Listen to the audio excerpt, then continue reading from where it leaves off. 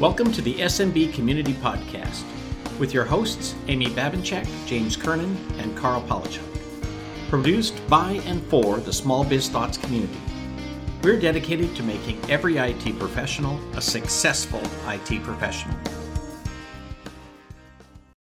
This podcast is sponsored by the Small Biz Thoughts technology community.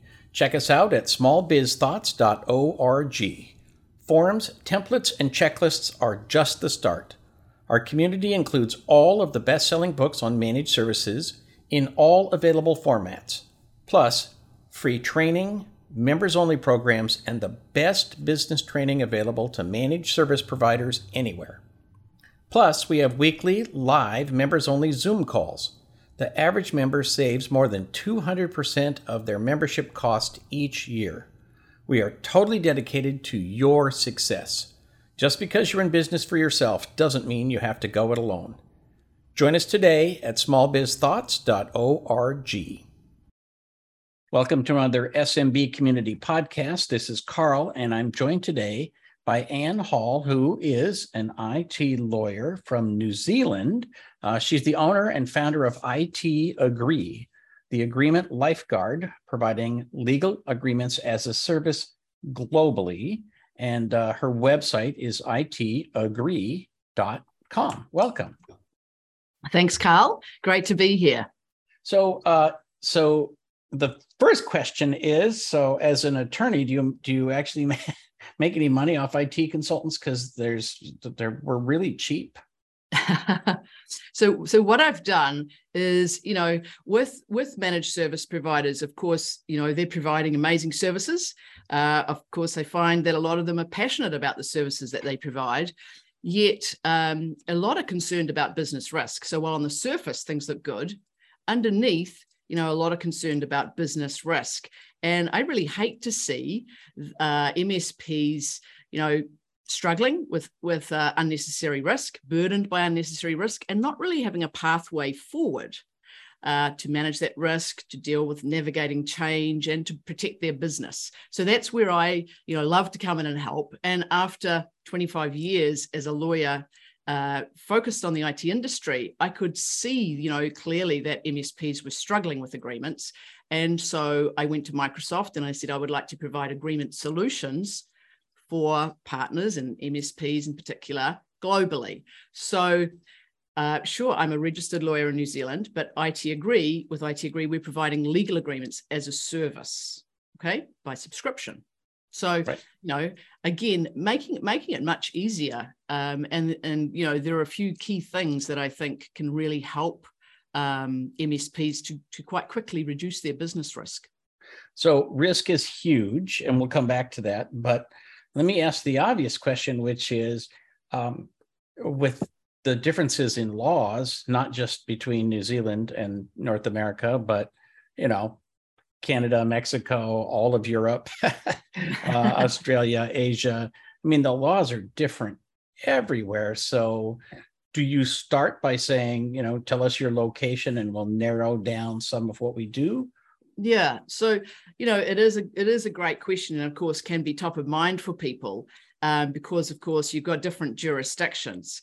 But, when it comes to managed service providers, what the issues that really are, relevant in terms of business risk, what's going on for managed service providers is the same in California as in London, as in Sydney, as in wherever you are. Okay. So if you look at a contract, a lot of partners focus on what I call the worst case scenario. And I need that contract there to protect me for that worst case scenario, right? But there's a whole other part of the agreement, which is I call the proactive protection side. And that is, what are you committing to doing? What are you expecting from your customer? What are the things that are out of scope, and all of that good material that really needs to be absolutely clear and concise. And that's the part that stays the same largely for managed service providers everywhere. And I find that, a lot of managed service providers, as I said, on the surface, things look great, but underneath is that business risk. And it's not that worst case scenario, it's the performance part. Now, in terms of jurisdiction, back in the 90s, when I began as an IT lawyer, right in the early 90s, in fact, we started having, clients. I was working at a big national law firm. We started having clients in the States. And what we would do is do a lot of the work here in New Zealand, but then submit the agreement to, the lawyer in the local state to review. And what would come back was little or no change. Now, you got to appreciate that IT law is very, very new in the scheme of things in terms of, legal development. And so some of the areas, there are actually only a couple of areas that are really different. We work with attorneys in different locations to modify our agreements so that they're right for different places. Now, I've just been through that process with some of the European countries that we're entering, and even in a totally different, legal landscape there's still only a tiny bit of difference. It's actually not nearly as big as what you might think. Good. Well, that's always good to hear. I teach a class on creating service agreements for IT consultants. And I always start by telling them, your service agreement isn't about your service. It's about your relationship. It's about, how am I going to bill you, and when are you going to pay me, and what's covered and what's not. And, it's sort of like, people never discuss the fence until there's a problem with the fence, right? So it's the same thing with agreements. When a client emails you and says, hey, can you send me a copy of our service agreement? That's not a good sign. It's not a good day. No, that's right.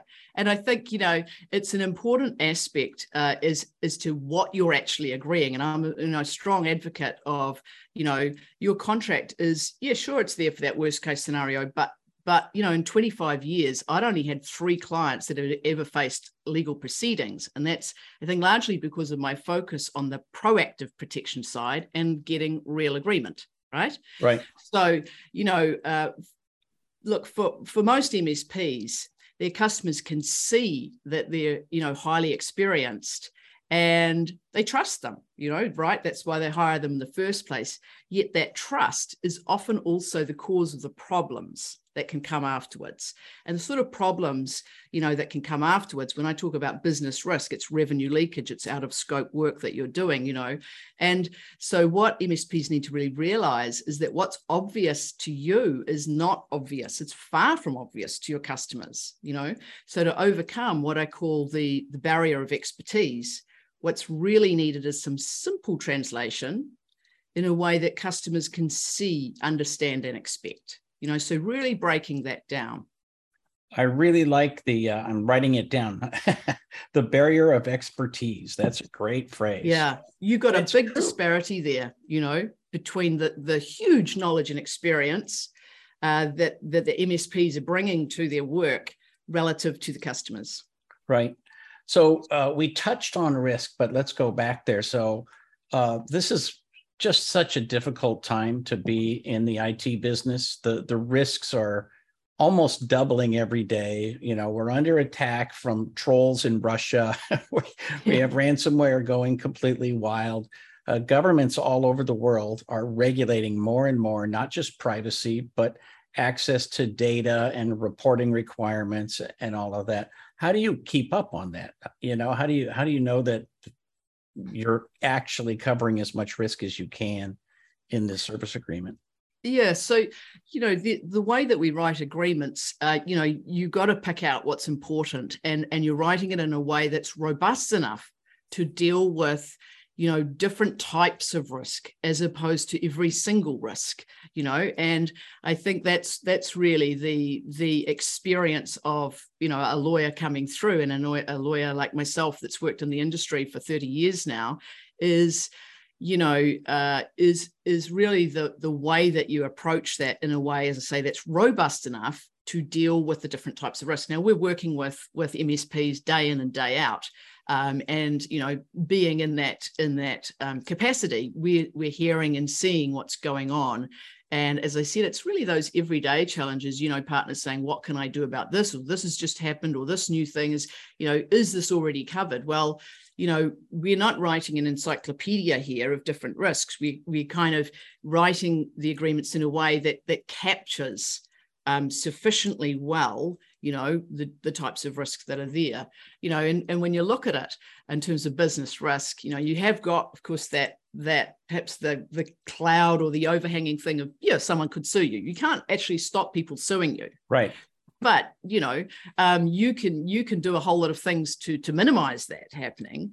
And, if you flick over to the proactive protection side of things, look at the sorts of things that are happening. Now, one of the things I've always focused on, and to tell this story, I'll jump you back to 1992, because it's at that time that I started my work as an IT lawyer. I was working for a big national firm at the time, and I was put onto the IT contracts for some really significant clients. There weren't IT lawyers around at the time, so I had to see, what's important here? What are the issues? What do I really need to focus on? And one of the things, that I really discovered quickly was the number of relationships involved in any of this sort of work, and once you see those relationships, it becomes much easier to determine where the responsibilities and the risks should lie. So that in itself reduces risk enormously once you can see that structure. Now, what I'm talking about for MSPs is, one risk category is, of course, they're busy reselling a lot of third-party cloud services. Right. Okay. And a lot of MSPs I talk to are concerned about that. Now, as I say to them, the vendors are not taking responsibility fully for their service. So why would you? Right. Let's be clear about that. And let's make that very clear to customers. So not just sliding that as a line item into your invoice, but here is your agreement for reselling third-party cloud services. That's dramatically going to reduce your risk already. If you, in contrast, if you come to them with an agreement that's to cover everything, and MSPs are providing quite a range of services, your customer will then have expectations. They'll make assumptions that you're really looking after everything, and that's a big arena for risk right there. Right. Well, and I think 15 years ago we didn't make this distinction and say, I'm not responsible when something goes wrong at this tool vendor that I'm using to secure a client network, because stuff happens and it's completely out of my control, but the tool vendor has covered themselves with their agreement to me, but I haven't covered myself with my agreement to my client. So I think a lot of people's agreements, if they have them, are very out of date with regard to that. That's right. Well, there are two aspects, of course, aren't there? There's the services you're reselling, and then, as you say, there's the services that you're using to provide your service. And and both of those are risk areas that really need to be addressed. It's interesting because we used to sell programming. We did a lot of programming, and we always had a little area in there that said, we're not responsible for the tools that Microsoft or whoever, the tools that we are reusing. Those have to be fixed by somebody other than us, so we can't warranty those. And not only that, but I can license you what I write, what I create as a programmer. I can't license you the tools that I buy from somebody else. And I think there's an analogy to this, like I can't warrant a tool that I'm buying as a service from somebody else, and the client just needs to know that. Do you think that clients have pushback on this, or do they just see it as just it's regular business? Well, I think that customers are actually quite relieved when they see an agreement that spells things out clearly, because a lot of the time they have had to rely on trust. And they're not necessarily wanting to raise their hand with questions, because that would show up their ignorance. Like, what do you mean you're going to migrate me to the cloud? What does that even mean? And so if something is laid out to them clearly, then it makes not only the MSP, look professional, and of course they're protecting themselves along the way, but they're making it very nice and clear for their customer for that real agreement, and customers can see, right, I'm getting that service from you. You're not doing that. I can understand why, because that's Microsoft or that's Datto or whatever it is, In actual fact, there can be, and I say to the MSPs that we work with, don't be nervous about presenting an agreement that says what you do.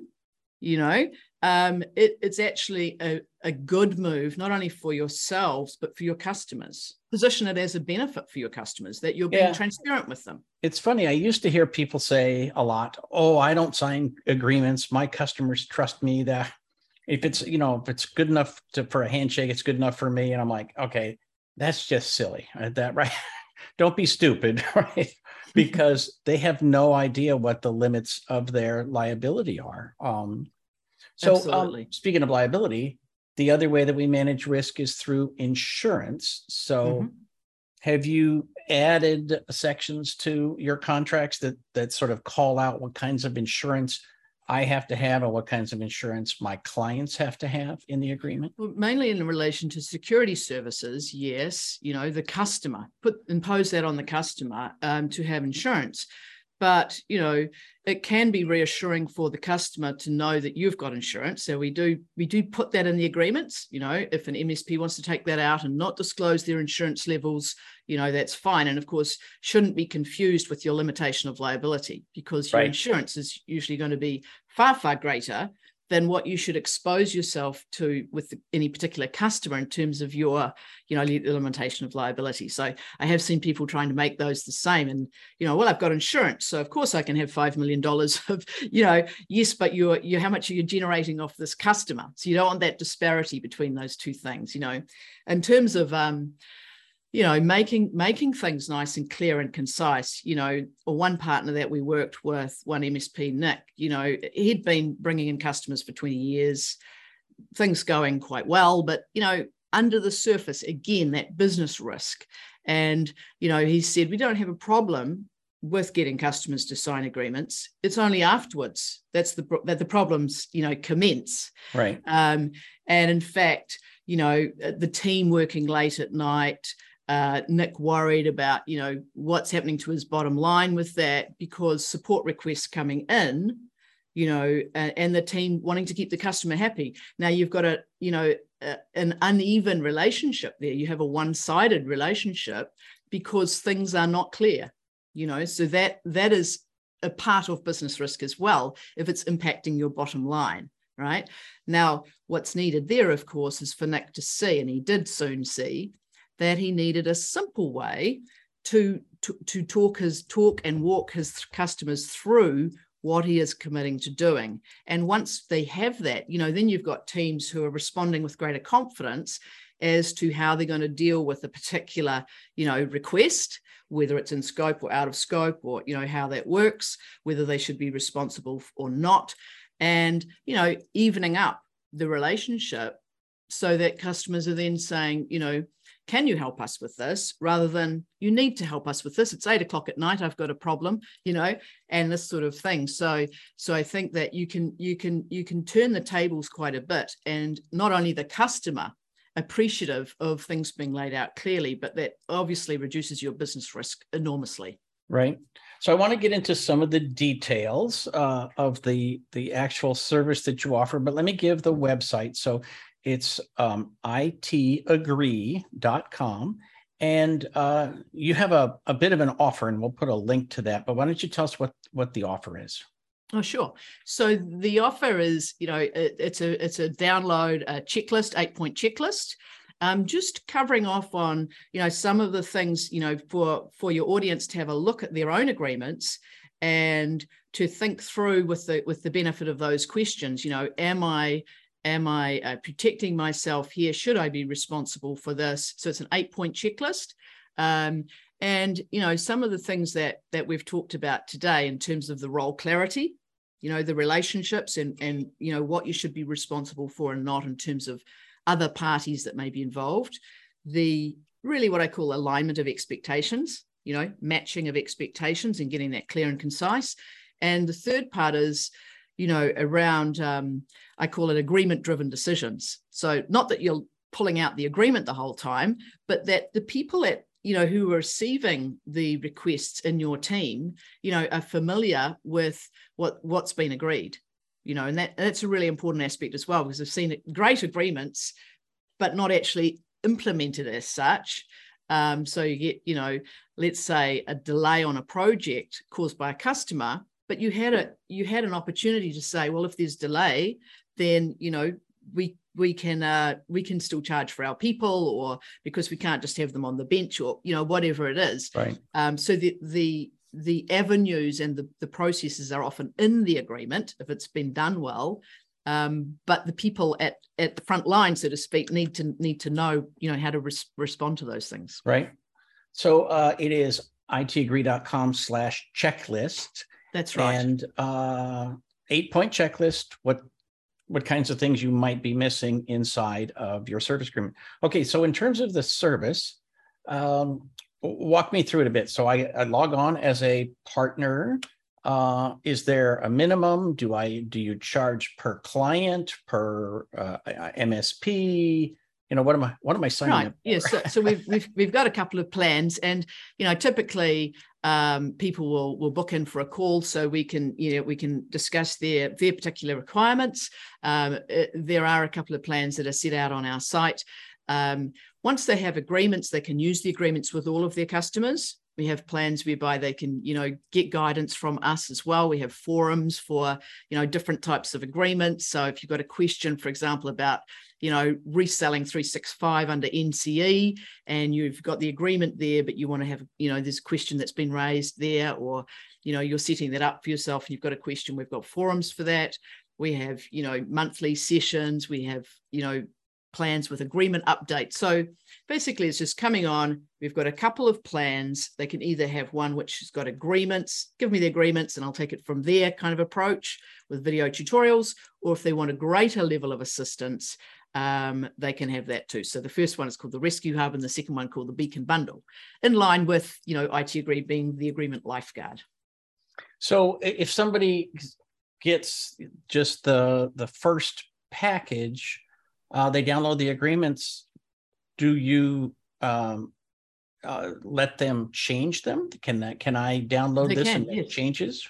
They absolutely can, so nothing is fixed in there. There are certainly areas that details need to be put into, but other parts of the agreement can be changed. It's, as I said to one MSP I was talking to in the States this morning, actually, you've got to be careful with agreements not to add chunks of, you think this is a good set of clauses to add in, because it's a bit like a puzzle or, a construction that, you don't want to pull a piece out and make it unstable, or put a piece in and upset things as well. So they're very much built to be strong, stable agreements. There are aspects that need to be completed by the MSP. So do you encourage people after they download these, especially if they make changes, that they then take it to their local attorney to have them look at it and make sure it's compliant and so forth? Well, they can, if they have our Beacon Bundle plan, they can raise any questions like that with us. They could say, oh, I've seen this clause in another agreement. Would this be a good addition?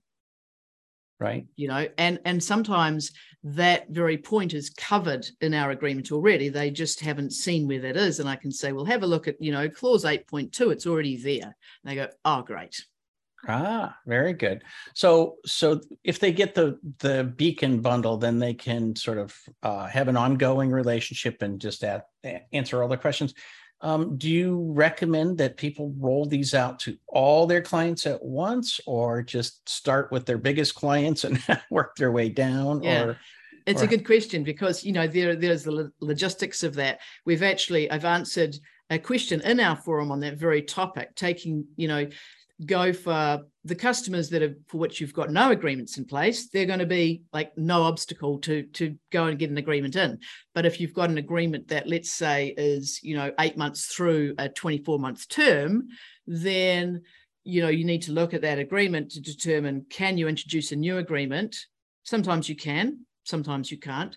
Do you need to wait till the end of the 24 months, or could you have a conversation with that customer, positioning this as a benefit for them as well? We've come along with a more enhanced and, more transparent, clear agreement about what we're doing, and we'd like to, end this agreement and begin this one. Now, that has to be carefully thought about and managed, but it's possible as well. So we guide partners through that process as well.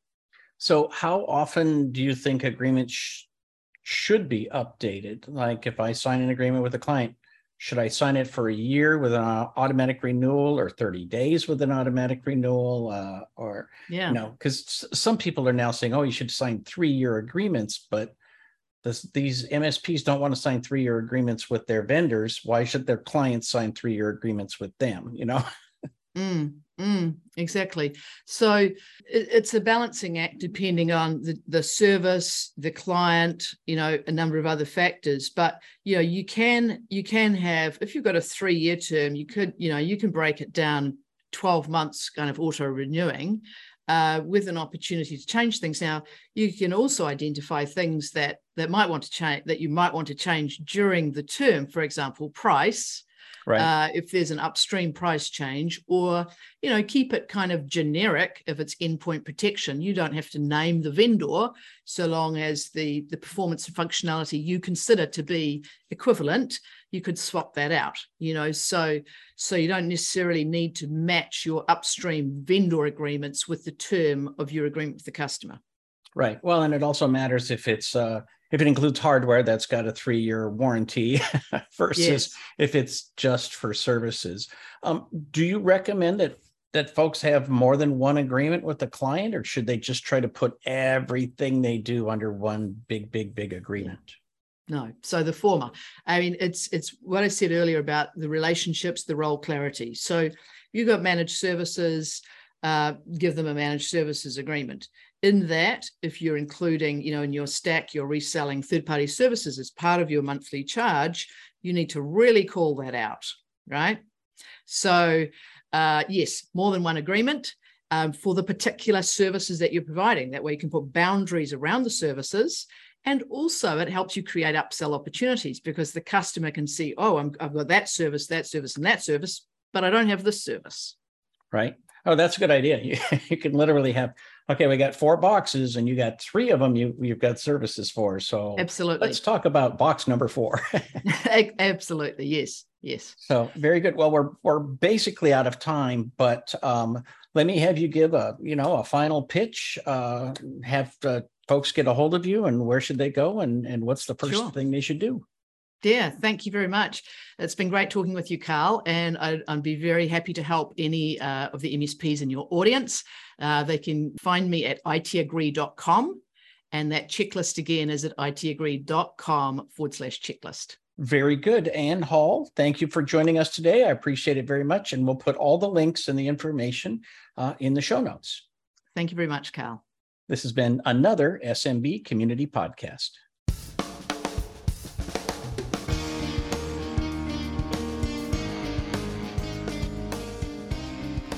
Thank you for tuning in to the SMB Community Podcast. If you found this useful, interesting, or fun, please subscribe, share with your friends, and give us a thumbs up on your favorite social media. Please check out the show notes at smbcommunitypodcast.com and give us your feedback.